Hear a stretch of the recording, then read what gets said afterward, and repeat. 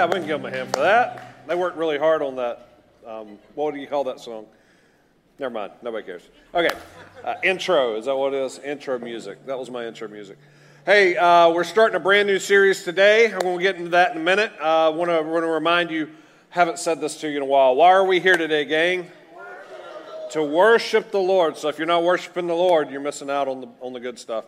July 4th is here in a couple days. Have y'all been thinking, like, this is the last time several people in our town are going to have all 10 fingers? Yeah, every week. So we're going to keep them in prayer. But because of July 4th week and all the stuff that's been happening, this coming Wednesday, we don't have any church activities here on the campus that night, okay? So if you show up Wednesday night for Bible study or for youth group, the doors are going to be locked and you're going to be wondering why you missed it. So those of you that tune me out when I start talking about stuff, whatever. I'm trying to let you know. But we're going to start back up the next Wednesday on the 12th. And because we're in this series where we're going through the book of Acts, we're going to be getting into the book of Acts on Wednesday nights. It's going to be a lot of fun. But we're starting a brand new series called Relentless. Say Relentless. Over the past 3 years, I've done something here that I'd never done before, and it's been a lot of fun. We've been preaching during the summer through the book of Acts. And in 2021, we preached through a portion of the book of Acts. Last summer, preached through another portion. And we're finishing up the book of Acts this year. It's only taken me 3 years to do it. We're finishing. It's the longest sermon series ever. But we're finishing up with these last several chapters of the book of Acts. Today we're going to start with chapter 21. And here's the reason. And here's what I hope that you're retaining over these past few years. I know that some of y'all haven't been here for 3 years. But here's the hope out of this series with the book of Acts. My hope for you is that you're seeing descriptions and you're understanding more and more what it looks like for a church when they are operating in the power of the Holy Spirit. Because what is happening in this book, what is happening every single chapter is the gospel of Jesus is the main character. It's not even Paul or Peter or Silas or all these people, Ananias, Sapphira. It's not all these. Those are supporting characters. The main character is the gospel of Jesus, because in Acts 1, the very first chapter, we see what is promised to the church. And then in chapter 2, we see the church explode into being with the power of the Holy Spirit. And then the rest of this book is telling the stories over and over of what a church is doing, but because of the gospel of Jesus. So the story of the Holy Spirit's power, the gospel in the local church, not just in one individual, but corporately. And there's this statement that we've had during this entire series, and it goes with us through these last several chapters, and it's this: the Holy Spirit is doing something in you that will live beyond you. Can you read that with me? The Holy Spirit is doing something in you that will live beyond you. Now change out the word you for the word us. The Holy Spirit is doing something in us that will live beyond us. That is critical for this whole thing. So chapters 21 through 28 is the last section that we're hitting. And we're calling it Relentless for this reason. This particular chunk of stories is telling us all about what is happening with the church living through the scandal of their day and age. Politically, dynamically, when one of the biggest leaders in church history, the Apostle Paul, is arrested and on trial, we're going to see how the Spirit is moving through those trials, through that scandal. And I don't know if you've paid attention to church history over the past 20, 30 years, but the church in our modern day era has had their own scandals going on. Have you paid attention? If you haven't, well done. I don't know how you missed it. And I'm not going to use this platform to denigrate or to point fingers, but I am going to say power struggles, abuses, lots of money problems, relationship issues. There is one particular denomination today that is going through a very painful split divorce of their people. And it's so painful. And there are churches today. July 4th is coming. I love our country, but I am a follower of Jesus before I pledge allegiance to anything. That is my faith. That is where I stand. You may have a difference of opinion. That's okay. We can still worship God together. You're going to work that out, and I'm going to work this out with Him. I'm not threatened by your opinion, and I don't think you should be threatened by mine. But I look at Scripture and I see an allegiance. I see a God that transcends all governments and all human nations through all time, that lasts. And I see kingdoms that fall over and over. When I read the book of Revelation, I see a kingdom that falls. And you may be a nationalist, you may be whatever your creed may be, but I'm telling you, we are in a day and in an age where people's opinions informs their truth more than actual data, and truth informs truth. And it's nothing new. Actually, and don't tell anybody I said this, here in Albemarle, I've lived that way for a long time.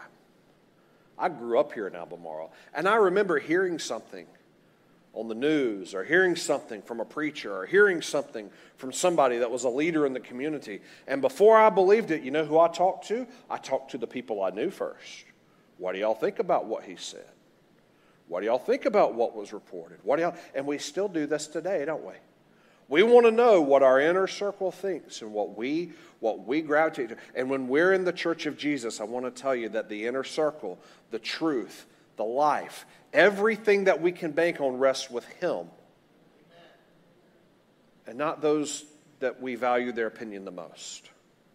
When we look at the church of Jesus moving forward, and we see this church in the book of Acts dealing with scandal and political upheaval, and we see all of this, I think we can look at that and say, you know what? The Spirit of God moved through that period and that age and that church in a certain way, and I'm not going to shrink back if the Spirit of God is speaking in this story. And I guarantee you, the Spirit of God is speaking in our story. Each week, as we share these stories from the book of Acts, I want you to ask some key questions. First question is this: what is God's Spirit doing in this story? What is God's Spirit? So when we are in Acts 21 today, it's a great example, because God's Spirit is doing something in some people, and then the Apostle Paul is hearing something different. What is God's Spirit doing in the story? And here's a clue and here's a hint. Whatever God's Spirit is doing, that's the main reason for the story.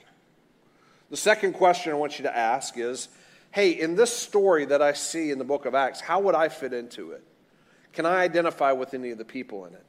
Where does our church fit? Where do we fit? Because everybody plays a role in the story of the church of Jesus.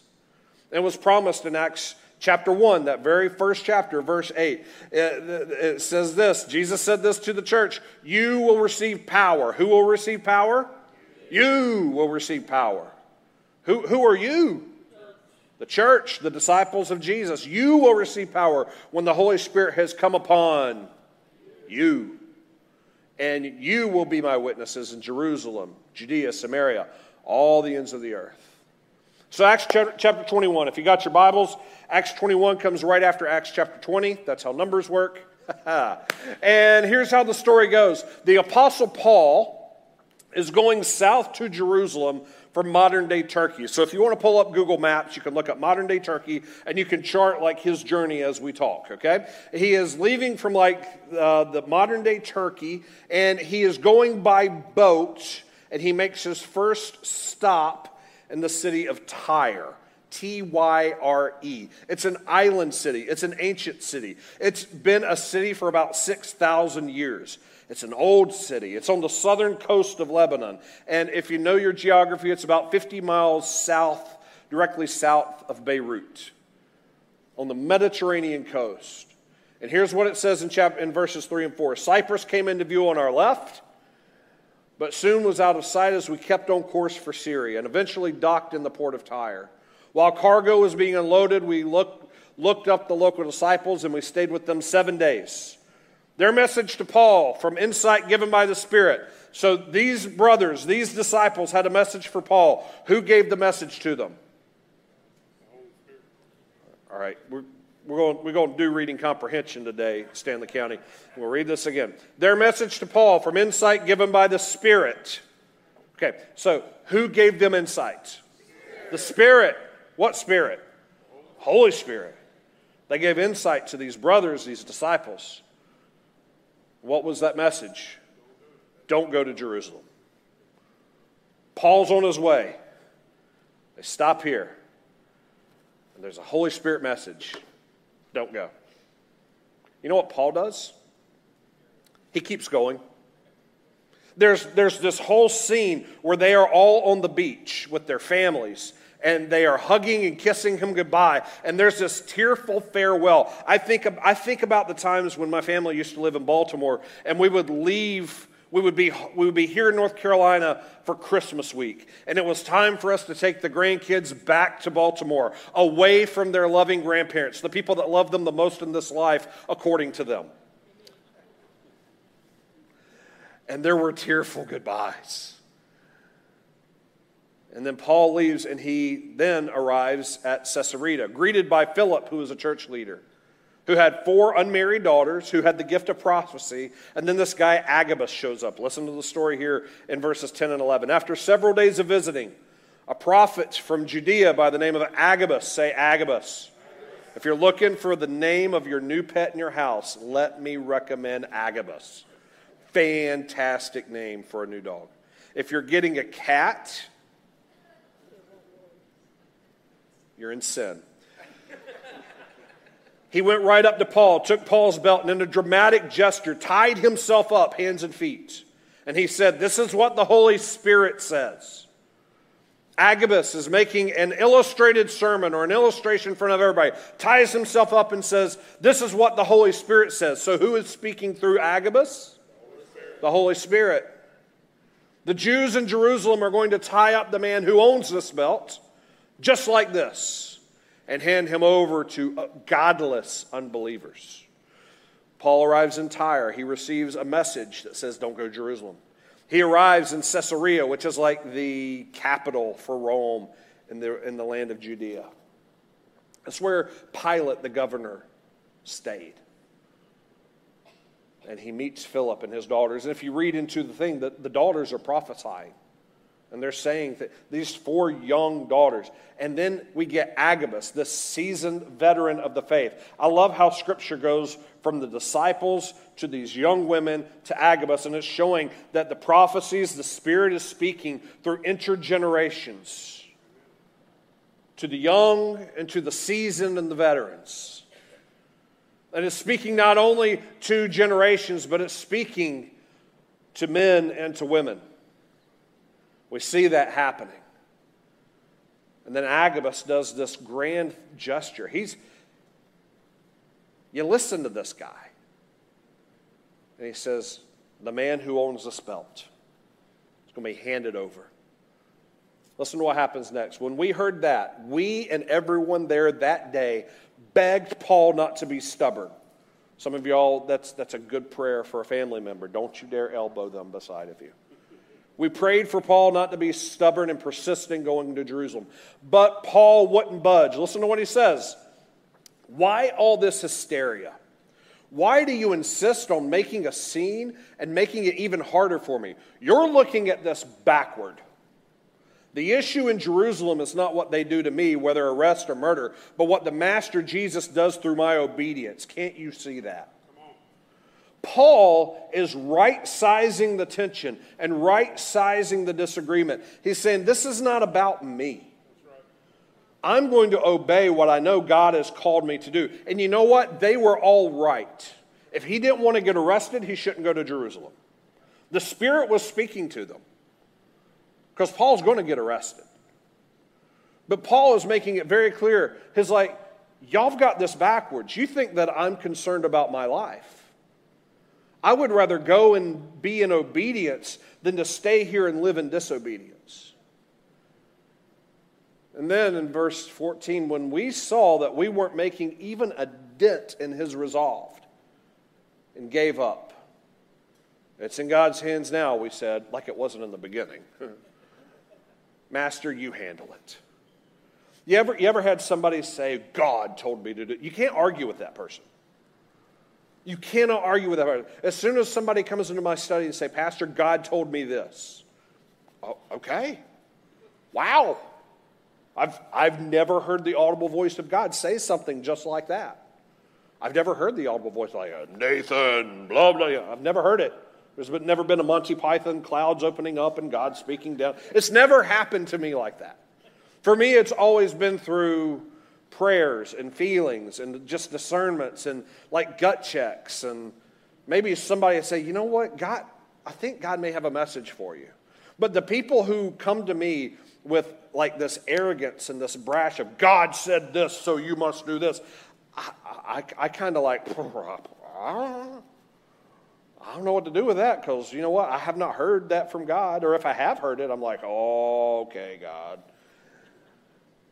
But the people who have just a word that God said, I can't argue with them. Because what if God said it? Not if they say something contradictory to his word, okay, that's different. But what's happening here with Paul and these believers are they're saying the Spirit's told us what's going to happen. You shouldn't go. And Paul's like, y'all got it all wrong. Yeah, that I may be arrested. I may be killed. But I've got to go in obedience here. And he just keeps going. And when he gets to Jerusalem, he spends time with James, the brother of Jesus. And he worships and he leads some worship in the temple. And then it happens. The Bible says there in Acts 21 that some Jews from Asia. I don't know if you could be any more generic about describing where people are from than choosing the largest continent on the face of the planet and saying, these people from Asia.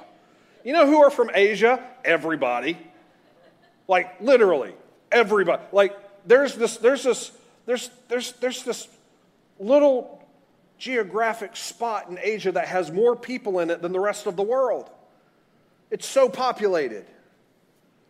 And these Jews from Asia come, and they start causing a public spectacle. They start saying that Paul was claiming one thing and that he's a false prophet. And they just start, it's kind of like what you see bloggers and social media influencers do when they start canceling somebody. Except they're doing it to the Apostle Paul in this case. They're accusing him of defiling the Jewish faith, of teaching blasphemy, punishable by death. And they drag him outside of the temple, and they start beating him, and there's this commotion. And the Roman authorities hear the ruckus, and they go out, because in Rome, if you cause a riot, they're going to kill you. You don't cause riots in Rome. And you know who they arrested? Paul. They arrested Paul. And the chapter ends with Paul in custody, addressing the crowd and defending himself. And that's where the chapter ends. And we're left with this cliffhanger. Don't worry, we're going to get to chapter 22 next week. But it's all predictable, the entire chapter. It's all predictable. The Spirit even gave insight. Here's what we see happening in the life of the church.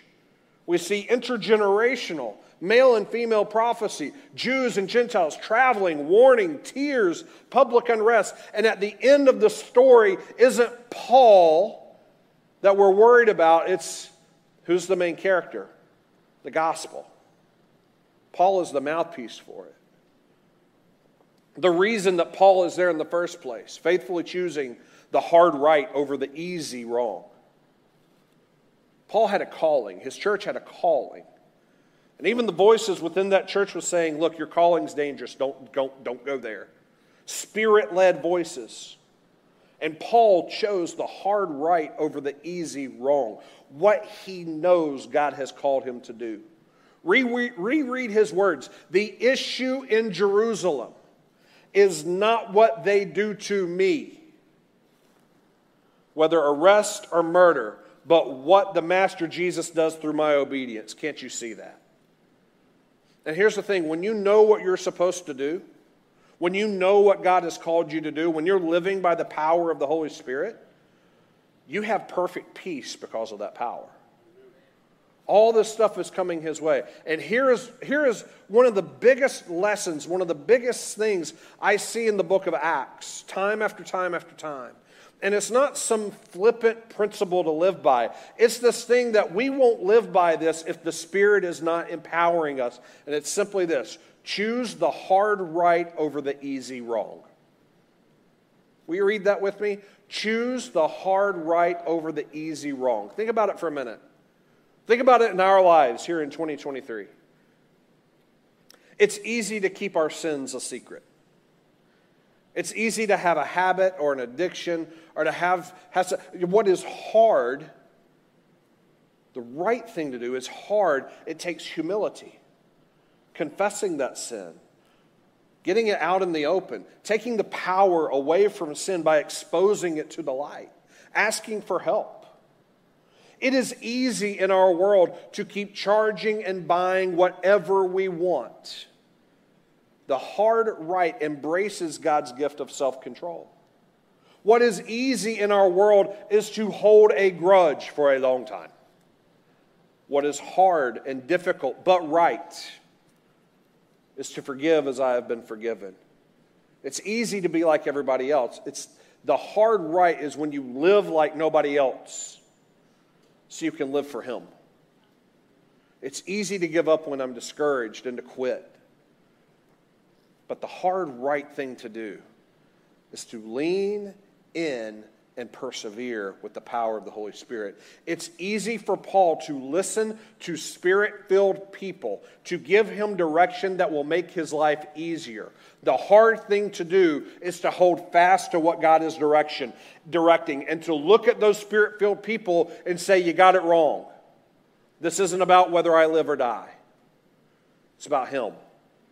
It's about the gospel. And in your life, God's going to stir something up in you. When this thing gets stirred up in you, the timing is not going to feel right sometimes. It's just not going to feel like it's the right time. Or you're just going to, it's just going to feel like it's too big of an ask or it's too difficult. And you're going to have the option to say no and put it off. About a year after Shauna and I were married, there was this college student. I mean, he graduated high school. He wasn't actually in college at the time. And we knew what God was calling us to do. This kid was going to end up in a life of drugs and in a life where he was not going to make it if somebody didn't step in and believe in him. And we felt the Spirit of God say, move that dude into your house, help him get into college, take him there, buy him stuff. Like we were just married. And we're moving this newly graduated high school kid in our house. And it was not easy, but it was right. He's got a master's degree and a family today. I mean, God's doing it. He is coaching at the collegiate level, and he is influencing other kids for Christ. There are parents in our congregation. I see them here today, and they chose the hard right of fostering kids and adopting kids and bringing them into their family. And it wasn't easy. But God stirred something up in their heart before they thought that they were ready for it. But it was right.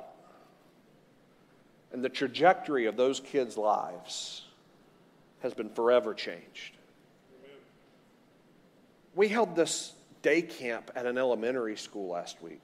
I want to be really careful because I want to do nothing but encourage our county leaders and our principals and our teachers. I am so grateful that they opened up their facilities to us. It's amazing that they did. It would have been a lot more easy to have that thing here on our campus. But man, we heard 32 kids pray the prayer of salvation for the first time last week. And we don't know if they would have been able to make it here. And yeah, some people were disappointed that we weren't doing things like we had always done them. But we chose the hard right over what was easy. And I'm not saying it would have been wrong to do something here, but we knew God was calling us to do that. And usually we will not choose the hard right thing if we have a pattern of choosing the easy wrong. The book of Haggai, in the first part of the Bible, the Old Testament, God gives this directive over and over. He says this in Haggai 1 verse 5, give careful thought to your ways.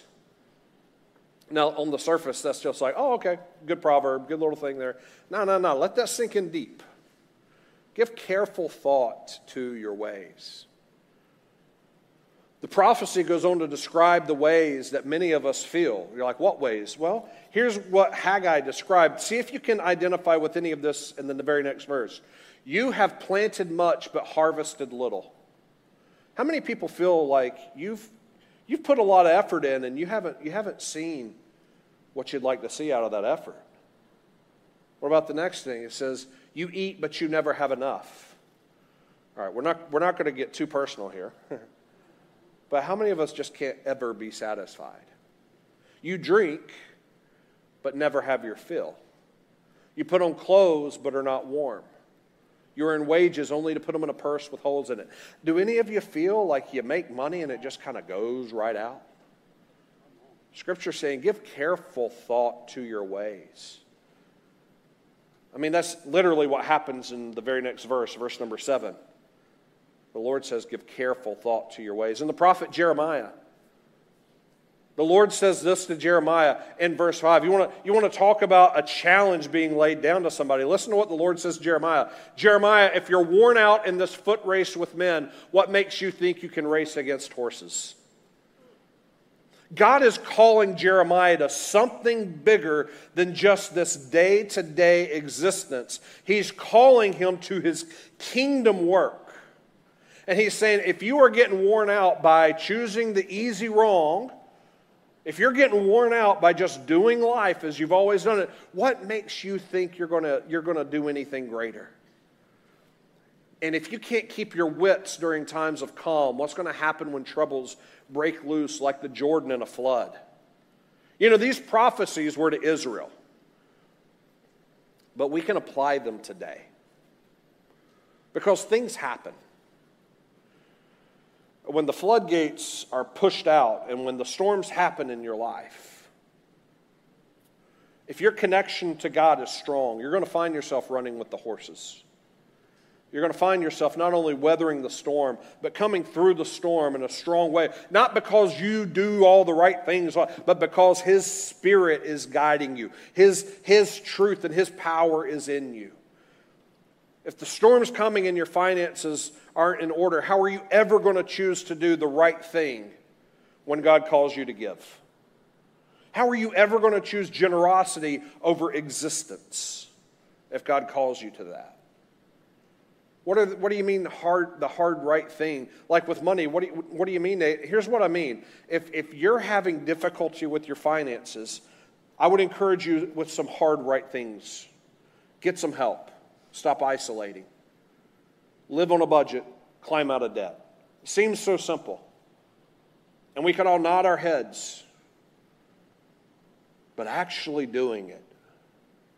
If your marriage is constant chaos and constant conflict, how will you ever do the hard right thing when God calls you to work together for His kingdom? Or how will you ever stay faithful in your marriage? And if your marriage is in trouble, I've got some hard right things for you, not to just consider, but for you to act on. Humble yourself. Get some help. Repent of sin. Stop talking about it and thinking about it and start doing it. What if you don't feel like you have enough for it? What if you feel like no matter what, Nate, you're talking to me about just doing the hard right thing. What if I don't have enough?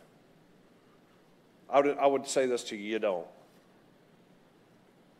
You're not going to be strong enough. Our self-control, here's what is a fact. It's finite, meaning that self-control runs out. So here's the thing. If you're really good at saying no to donuts and not eating donuts, But your house constantly has fresh Krispy Kreme donuts in it that are coming off hot and now, hot and ready. And they're going through your kitchen. I'm here to tell you, if that's in front of you every day, sooner or later, you're going to have a donut. It's just going to happen. Some of y'all are like, glory. Yeah, especially you. Self-control is finite. You don't have what it takes. You are not strong enough in and of yourself to even get through life on your own without getting scarred. But the power of God's Holy Spirit is something that is stronger than you. There's this movie that came out not too long ago called Dune. I don't know if you've watched it. But there's a scene between a father and a son. And the father is very clearly giving his son some direction for the future. And the son has a response to the father. It's just like, I don't have it. What then? And man, I think this is a really great little picture for us to just consider when it comes to what it's like as the church of Jesus, leaning into that obedience rather than into how we feel. Watch this. Here on Caladan, we've ruled by air power and sea power. On Arrakis, we need to cultivate desert power. I want you sitting in on my council. Learn what I do. What if I'm not, Dad? Not what? The future of House Atreides.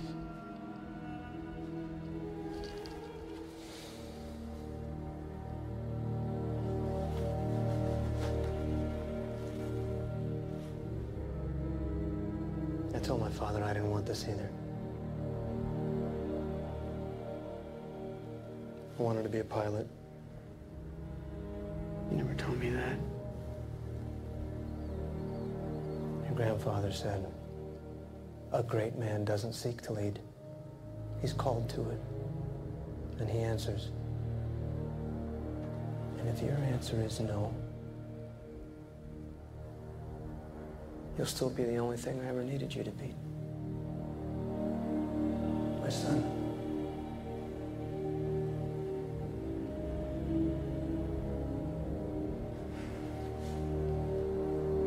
I can't help but think that in the quiet times of prayer, the Apostle Paul knew what God had called him to do. And even Jesus, on the night he was betrayed, sat before God in prayer and said, please let this pass from me. I can't, what if I can't do it? I think that the loving embrace of God just basically looks back at us every single time and says, you're my daughter. You're my son. If you don't feel like you can do it, you're still everything that I created you to be. And when we come face to face with a love like that and with the power of His Holy Spirit that moves through us in the middle of all the controversies and the scandals and the politics and all the stuff, when that Holy Spirit is guiding our heart, that He is going to be with us no matter what, you will be surprised at what kind of power flows within you when you just step up and you step into it. Here's the thing. God calls His church to advance the gospel. And in this world and in our history, there are people that are called to be Paul. There are also some people who are disciples. Some are young prophetess. There's an Agabus here and there. And the message today isn't so much about Paul as it is to his church. Be obedient with the gospel. Be obedient with what God's called you to be. Be obedient to what God's called you to do. Choose the hard right thing over the easy wrong. To quit talking about it and to start stepping into it more and more, because His Holy Spirit is with you. In the next several weeks, we're going to start unpacking the trials that Paul will go through. And he needs the power of the Holy Spirit with him in all of these trials. And Paul will not endure this without that power. And I want you to know, the same Holy Spirit lives within you. The same Holy Spirit lives within you. Before we stand and pray, I want to give this big challenge to you. And it's not just the veterans of the faith. It's to those of you who may feel like you are so far away from God. I want to give you this challenge. I want to encourage you with these words.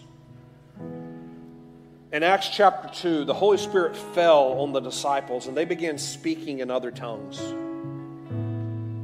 In 1 Corinthians chapter 14, Paul says about prayer and about the gifts of the Spirit that this gift of tongues edifies a person. Does anybody know what edifies mean? It means that it builds up a person. So here's the weird challenge that this Pentecostal preacher has for you today. You may have never prayed in tongues. You may never have given it serious consideration. The Bible says that the tongues fell on the church and that those with the gift would speak out. I want to encourage you. 15 minutes a day. Try praying in tongues. Don't make a spectacle out of it. I find tongues to be just a little bit too vulnerable personally to just start speaking, because the Bible says it's a personal individual. It lifts up the individual. That's what it says. And yeah, there are these times in the Church of Jesus where there are tongues and there are interpretation of tongues. But Paul says, I speak in tongues more than all of you. And I wish you all spoke in tongues. Why? Because it lifts you up. It edifies you. So my challenge is this. It's not to get you to feel a certain thing. It's to lean into the promise that God is edifying you. He is lifting you up. You know that language that babies have when they just start crying? They tell you, I'm wet, I'm tired, or I'm hungry, just with those crying like sounds. I see tongues kind of like that in prayer, where we come before God and we open our mouth to pray and we don't know what to say. And you know what? If God's word is true, anybody here believe that God's word is true? If God's word is true, what harm will it do to just set a timer? If you don't know what to say, if you don't know how